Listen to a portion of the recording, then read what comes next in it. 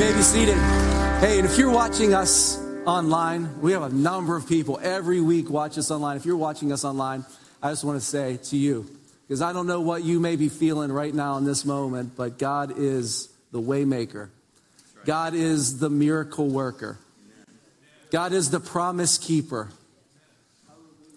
Receive, may that give you peace. May that give you peace. Amen? All right. Hey, if you're a guest with us, we have been walking through these 10 love instructions.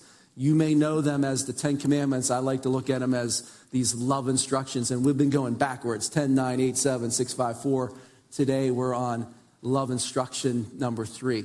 Let's pray. God, please prepare us to receive your word this morning.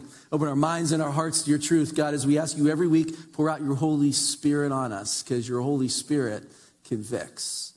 Your Holy Spirit purifies.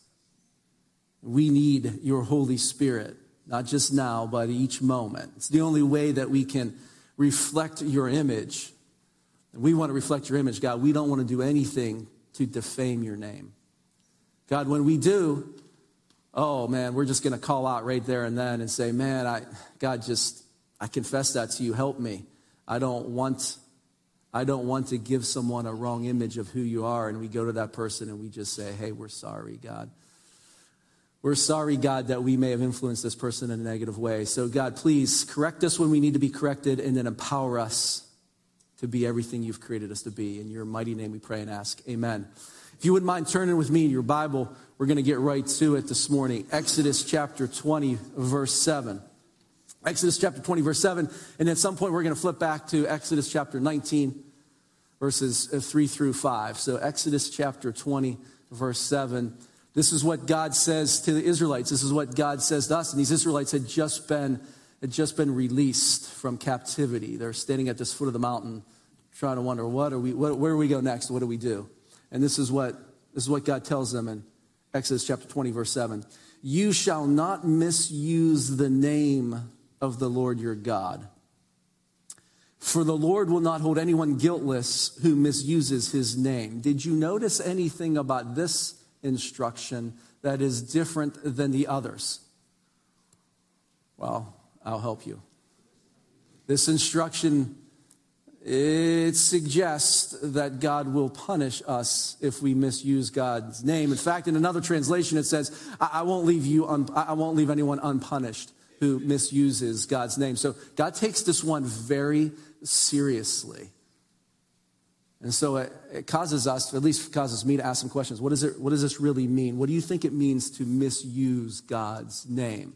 Is misusing God's name simply saying things like JD this or JC that, or sending a text that I'll just say the initials OMG?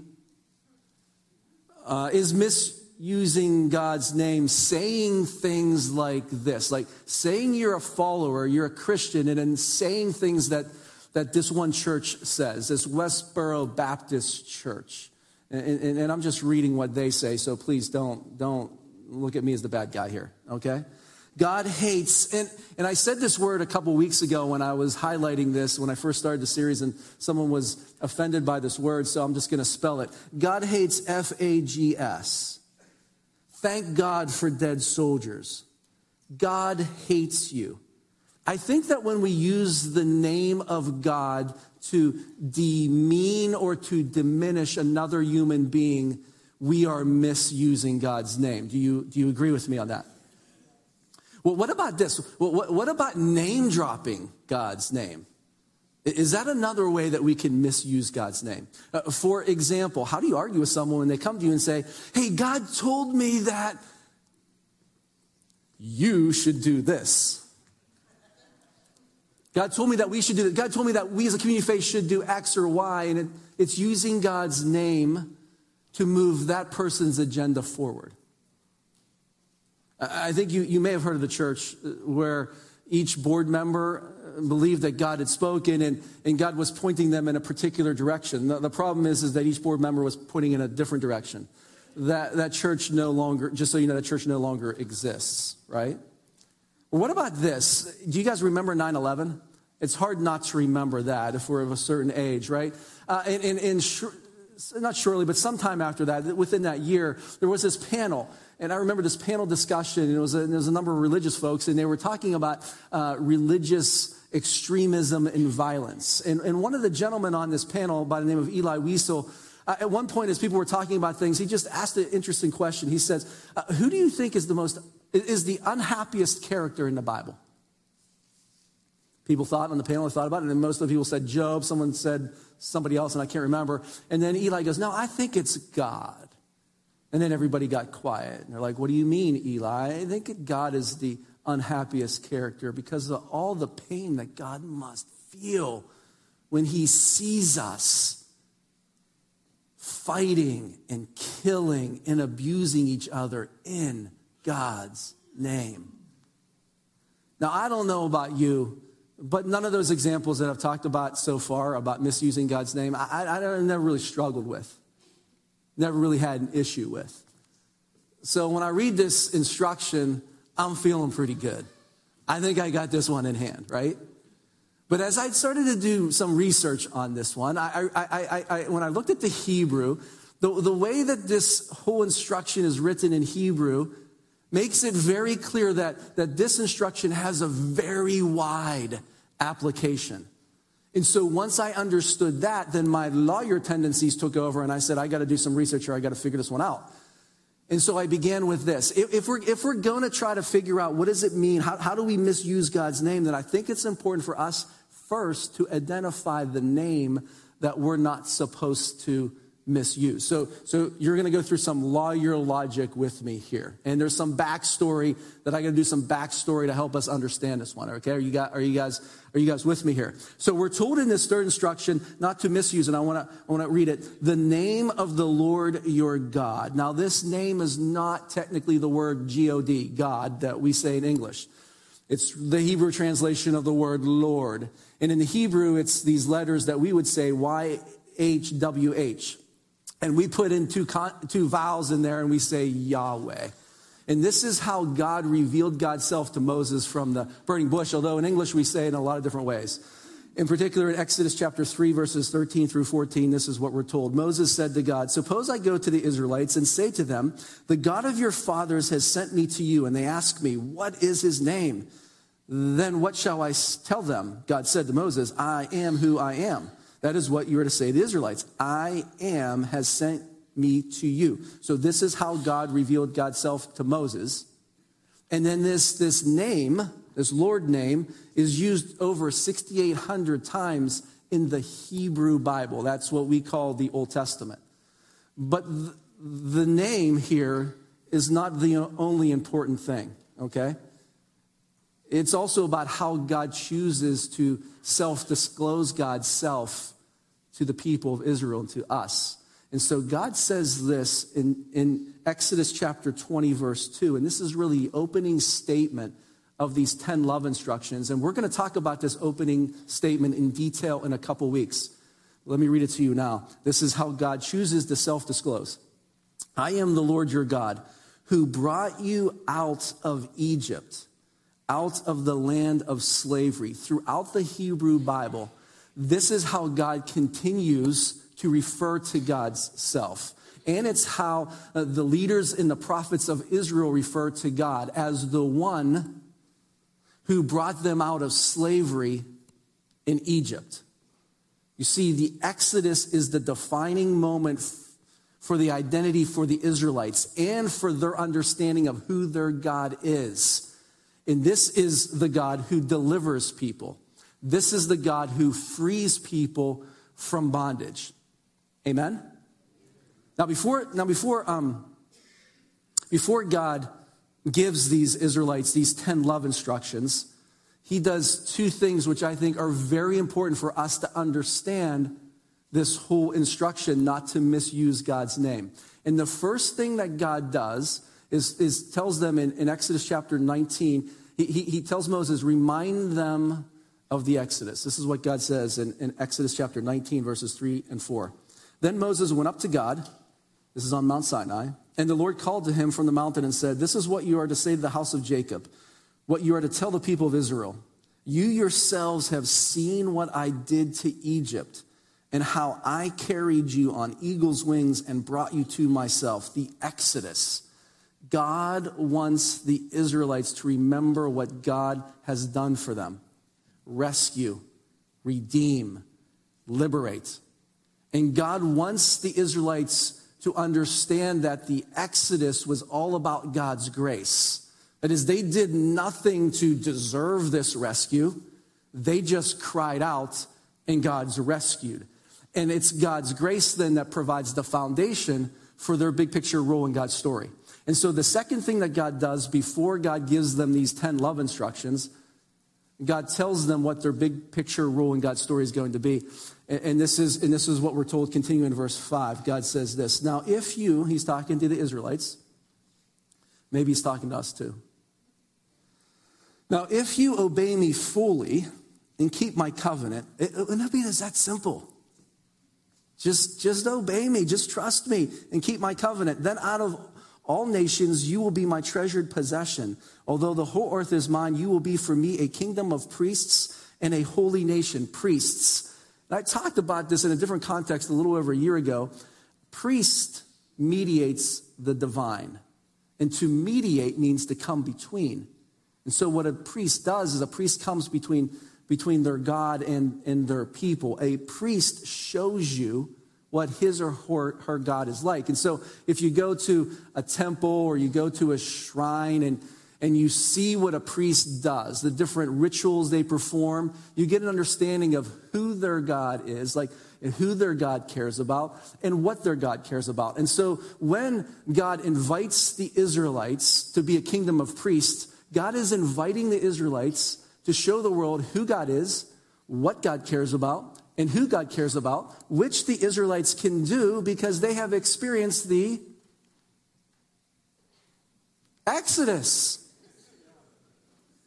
They can testify to God's grace in their life.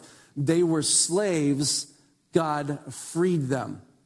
They can talk about who this God is and what he cares about. Now, there were hints of this invitation to be priests earlier, before the Exodus happened. In Exodus chapter 7, verse 1, when Moses is really pleading with Pharaoh to let God's people go, we're told this. Then the Lord said to Moses, see, I have made you like God to Pharaoh. Like God. God is telling Moses that Pharaoh will see him like God. Now, this wasn't Moses' idea. So what's going on here? Well, this leads us to that universal truth, that God needs a body. God needs flesh and blood. God needs bone and skin so that Pharaoh will know who this God is and how this God operates in this world. And not just so that Pharaoh will know, but so that all humanity will know. But God just doesn't call the Israelites to be a kingdom of priests. He also invites them to be a holy nation. And this is what, again, I want to read to you. Exodus chapter 19, verse 5. Although the whole earth is mine, you will be for me a kingdom of priests and a holy nation. Again, it's so important for us to understand who God has called the Israelites to be so that we can understand this third instruction not to misuse God's name. And so when we look at this word nation, it takes us all the way back to Genesis, where we see the progression of sin, violence, and death. What started with one brother, Cain, killing his brother Abel. What started there, then we see a whole civilization at odds with God. Then the flood, and then we go on from there. And then in Exodus, beginning of Exodus, what do we see? It begins with the Israelites being enslaved by the Egyptian nation. A nation where sin has run amok, where it has gained steam and then resulted in structures and systems that are anti-kingdom. That is, systems and structures that dehumanize people, that exploit people, that take advantage of people. God responds to this anti-kingdom by setting up a new nation, a holy one. That's what he wants Israel to be, a holy nation, shaped not by greed, or violence, or abuse of power, but rather a nation that is shaped by compassion and justice and care and love for one's neighbor. It's as if God is looking and telling the Israelites, you have experienced Egypt.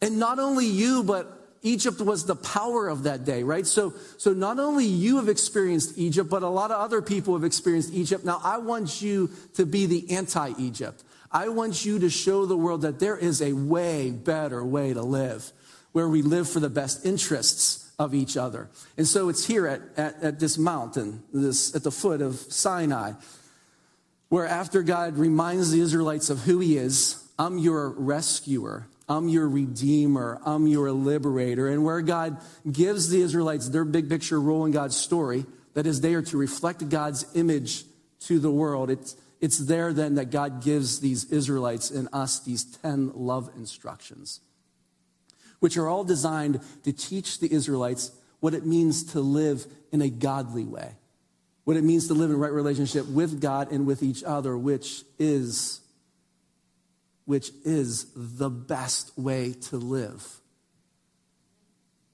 I just want to say this. I don't know if anyone could ever take issue with you if you say that the Christian way is a way of peace and love and gentleness and kindness and self-control. It's going to be very hard to argue that there's a better way to live than that. Are you guys following me this morning? So God begins these 10 love instructions. Again, he begins this way in Exodus chapter 20, verse 2, with this opening statement, I am the Lord your God who brought you out of Egypt, out of the land of slavery. And so I want to make the point here. And so this is a God that doesn't hover over or float above the dirt and the blood and the pain of the world. No, this is a God that's active. This is a God who acts on behalf of the oppressed. This is a God who acts on behalf of those who are in bondage. This is a God who liberates people from whatever is holding them down. This is a God who rescues people from bondage, whatever that bondage may be. And so this God rescues the Israelites, and then he invites the Israelites to be God's hands and feet in the world. This God does not need, and we'll talk about this next week, this God does not need an image made out of wood or stone or marble like all the other gods that were being worshiped during this time. This God doesn't need that. Why? Because this God has a people. This God has a body. This has major implications for us. That is, those of us who actually call ourselves Christians or God followers or followers of Jesus Christ. Can we really be a body through which God reveals God's self to the world? Well, God thinks so. But God also knows that we, that is those of us who call ourselves Christian, followers of Jesus Christ, followers of God, well, we can also defame the name of the Lord, which will do great damage to what God's trying to do in this world of bringing healing and restoration. We will do great damage if we say we're a follower of God and act like something else. Are you guys following me? So God gives this instruction in Exodus chapter 20, verse 7. You shall not misuse the name of the Lord your God, for the Lord will not hold anyone guiltless who misuses his name. Now, the Hebrew word for misuse also can be translated as to carry. And so God has redeemed these former slaves, and then he's inviting them to testify to God's redemptive act in their life. And to testify about the God who made it happen. In essence, he's inviting them to share their testimony. To share about this God who has changed everything in their life. Are you starting to see application to those of us who call ourselves Christian? If you come to step 1 of Life Track, in that step, we talk about how to share our testimony. And we take that seriously. And so it's like God is saying, and I say the same thing there, is think about who you were before you started following God. For the Israelites, hey, we were slaves. We were beat down. We had no purpose. We were just making bricks. And that's what we were made to do. 7 days a week, 365. Remember who you were before God changed you. And then remember that moment when you were introduced to God. And then remember how God changed you and how God continues to change you. Are you guys with me here? We are to share that testimony. They, Israelites, we are how the world is going to know who this God is, what this God cares about, and who this God cares about. God's reputation will depend on how they, the Israelites, how we carry God's name. Are you guys? And as I understand this instruction now in that context, I simply have to say, whoa. Maybe this instruction applies to me. The questions that were at this point in time that were left to be answered were, will the Israelites, now that they've been rescued, now that they've been redeemed, now that they've been liberated, will they be a people who act on behalf of the poor and the oppressed like God? Or will they become oppressors like the Egyptians?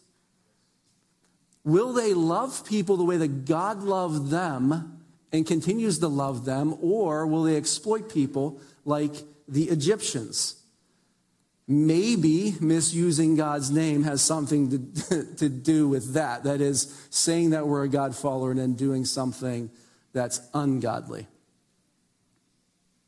That's why I think that this third instruction, the violation of this third instruction, is really the sin of the pious.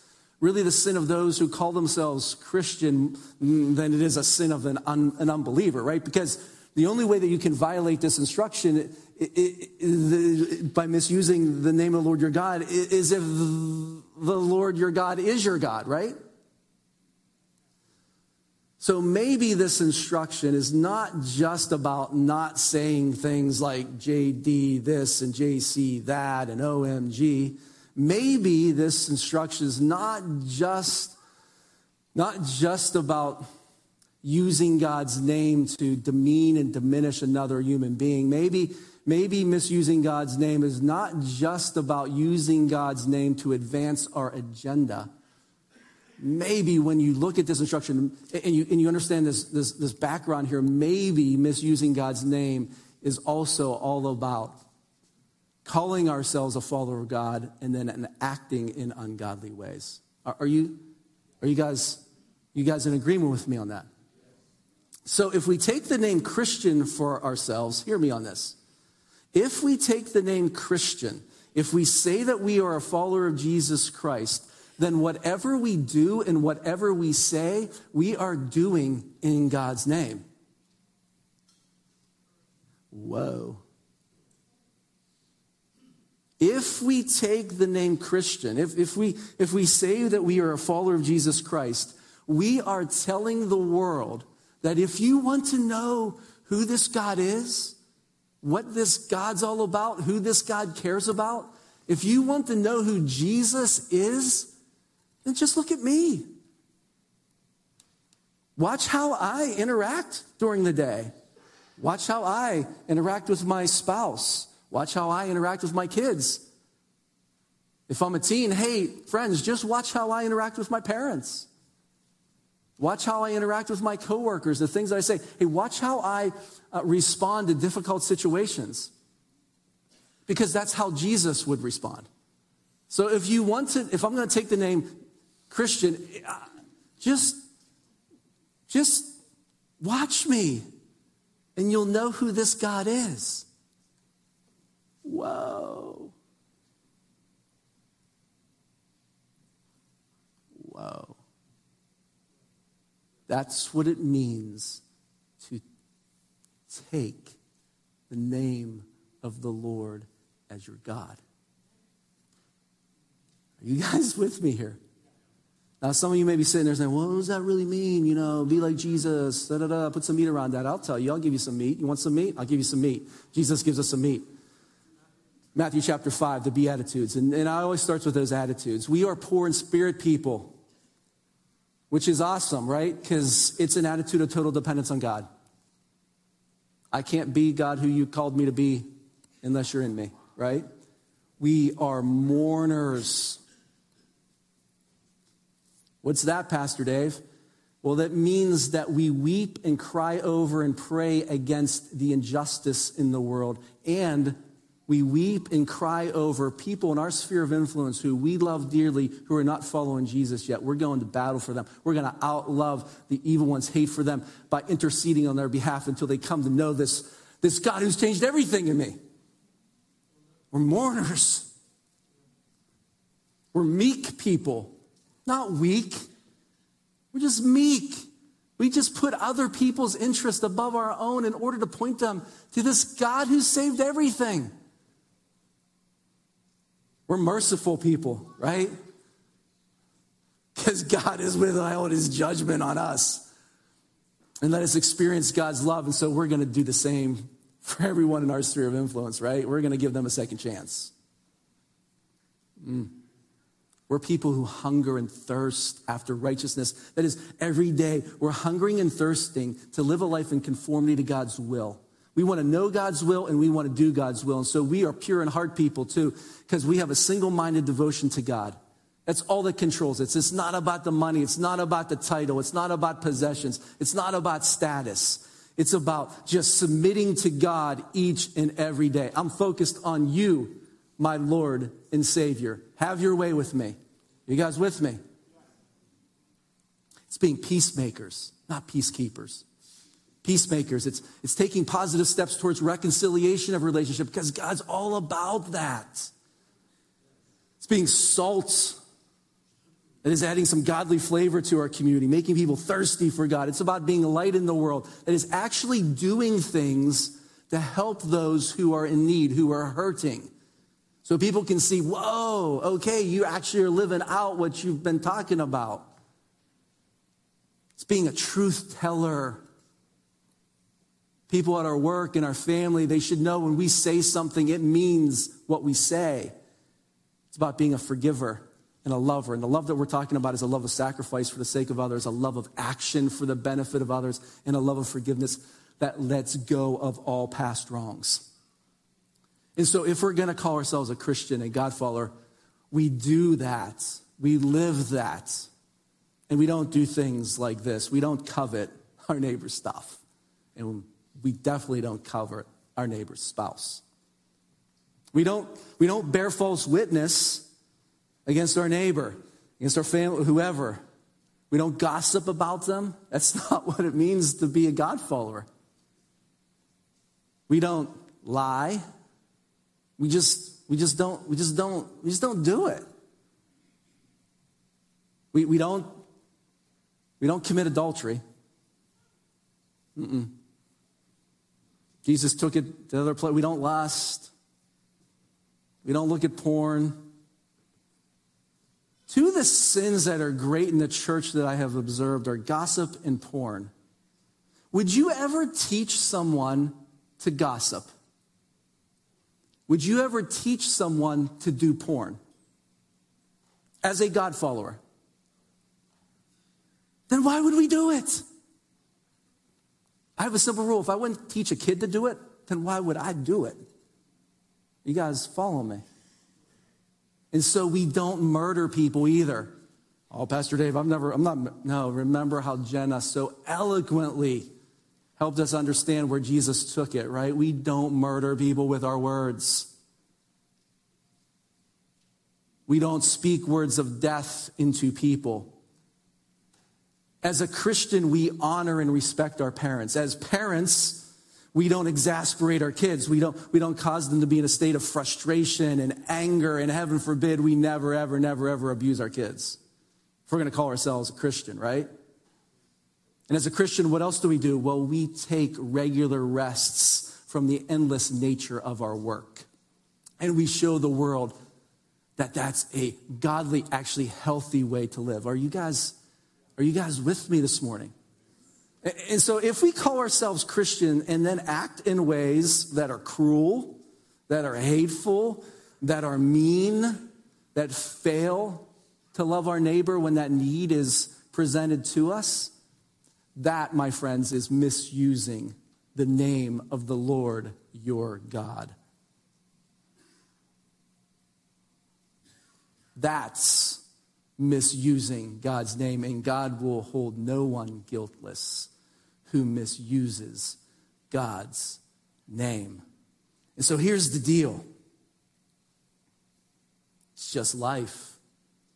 We are sending a message. If we call ourselves a Christian, we are sending a message to people from the moment we wake up until the moment we go to bed. Every day we have the opportunity to bring glory to God by how we handle certain situations, by how we interact with people, or we can defame the name of the Lord our God by handling those in ungodly ways, right? So I want to give you a mantra to live by. If you want to take a picture of this, you can take a picture of this. I am the message.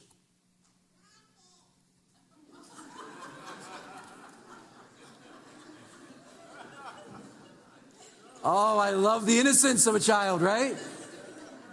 Couldn't get any better than that. I want to end right now. If I say, who's the message, what are you going to say? Who's the message? Who's the message? Okay, it's still kind of weak. I got to give you some inspiration. All right, here we go, right? All right.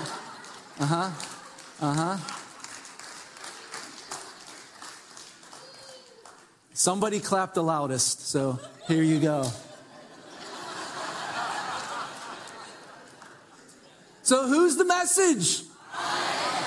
What message? Ooh. A message that imitates God in every way, in every day.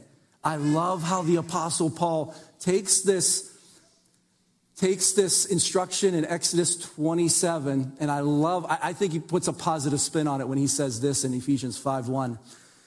Imitate God, therefore, in everything you do. Why? Because you are his dear children. Because he's rescued you. He's redeemed you. He's liberated you. If that is I am the message, if I am to imitate God in every way, in every day, then how we start our day matters. Wouldn't you agree? Our soul, that is our mind, will, and emotions, and our spirit perspective is absolutely critical when we begin our day. And so I want to give you a practical tip to get in alignment, to at least have the chance to imitate God in every way, in every day. You've heard me talk in the past that what drives me is Romans 12:1 and 2. And every day I say, here I am, God. Please fix me. And then use me. I want to give you another morning starter because this may resonate more with some of you. And it's taken from Jesus' words in the Lord's Prayer. And these two prayer phrases that I really want to encourage you to start your day with. It could be 2 minutes. It could be 10 minutes. It could be 30.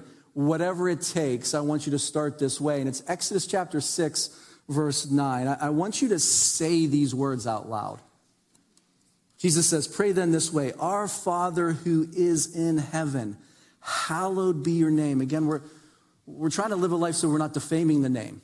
We're trying to imitate God. And in this, when we're asking this, hallowed be your name, we're asking that God's name be revered, that God's name be considered holy, that God is to be honored. And how does that happen? Well, it happens by us acting in godly ways as we interact throughout the day. So what I want to encourage you to do is sit with this verse and say, God, how can I bring you honor today? I have some meetings coming up. I'm going to be interacting with this colleague that just has been irritating me. How can I honor your name? How can I do that? How can I point this person in your direction today? And just sit and let God speak. God, do your work in me so I can bring honor to you. And then the next verse I'd like you to sit with is verse 10. And just say it out loud. God, your kingdom come, your will be done on earth as it is in heaven. And how does that actually happen? The answer is through you and me. Jesus said, the kingdom of God is wherever I am, and we are to be followers of Jesus Christ. So actually, the kingdom of God is wherever we are. That is those of us who claim to be Christian.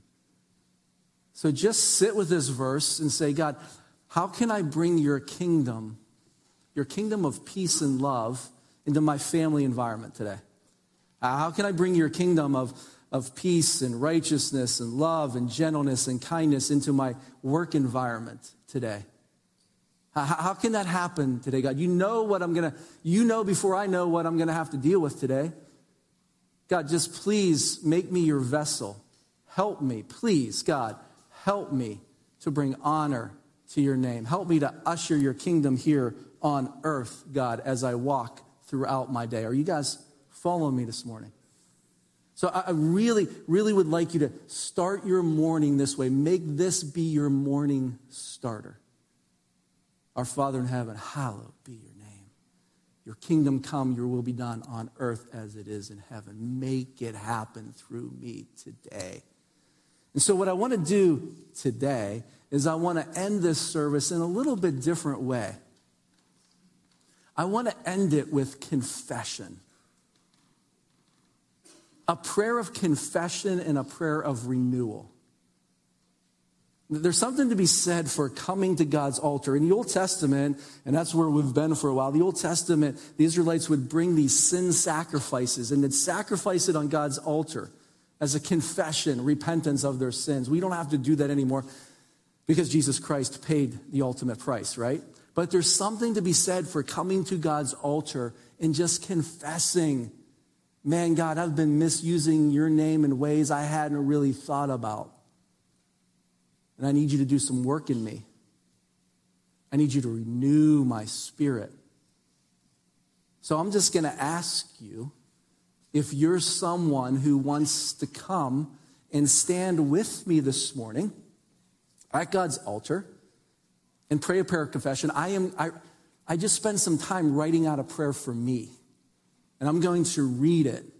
And I'm going to ask you to adopt it. So you'll repeat after me as I read it. And we'll confess together and we'll be renewed together.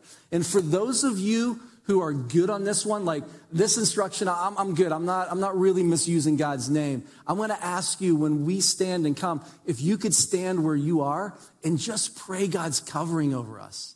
Just pray for God to do God's work in us. And then after that, we'll go back to our seats and we'll just sing this beautiful song that the worship team is going to lead us in. So if you want to come with me, I'm going to come and I'm going to stand here. If you want to come with me, if you want to engage in some confession and renewal, come join me.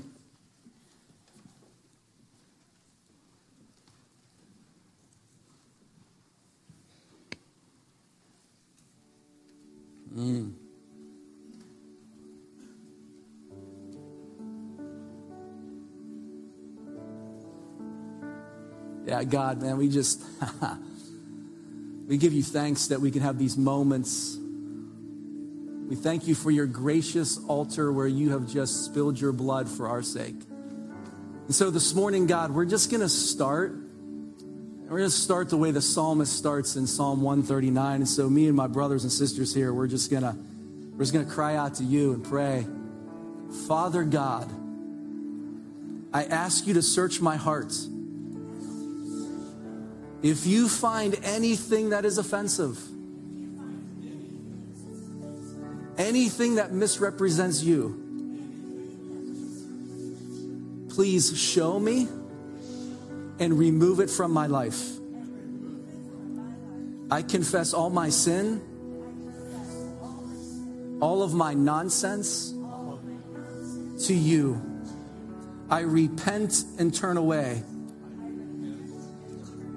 from things that misrepresent you.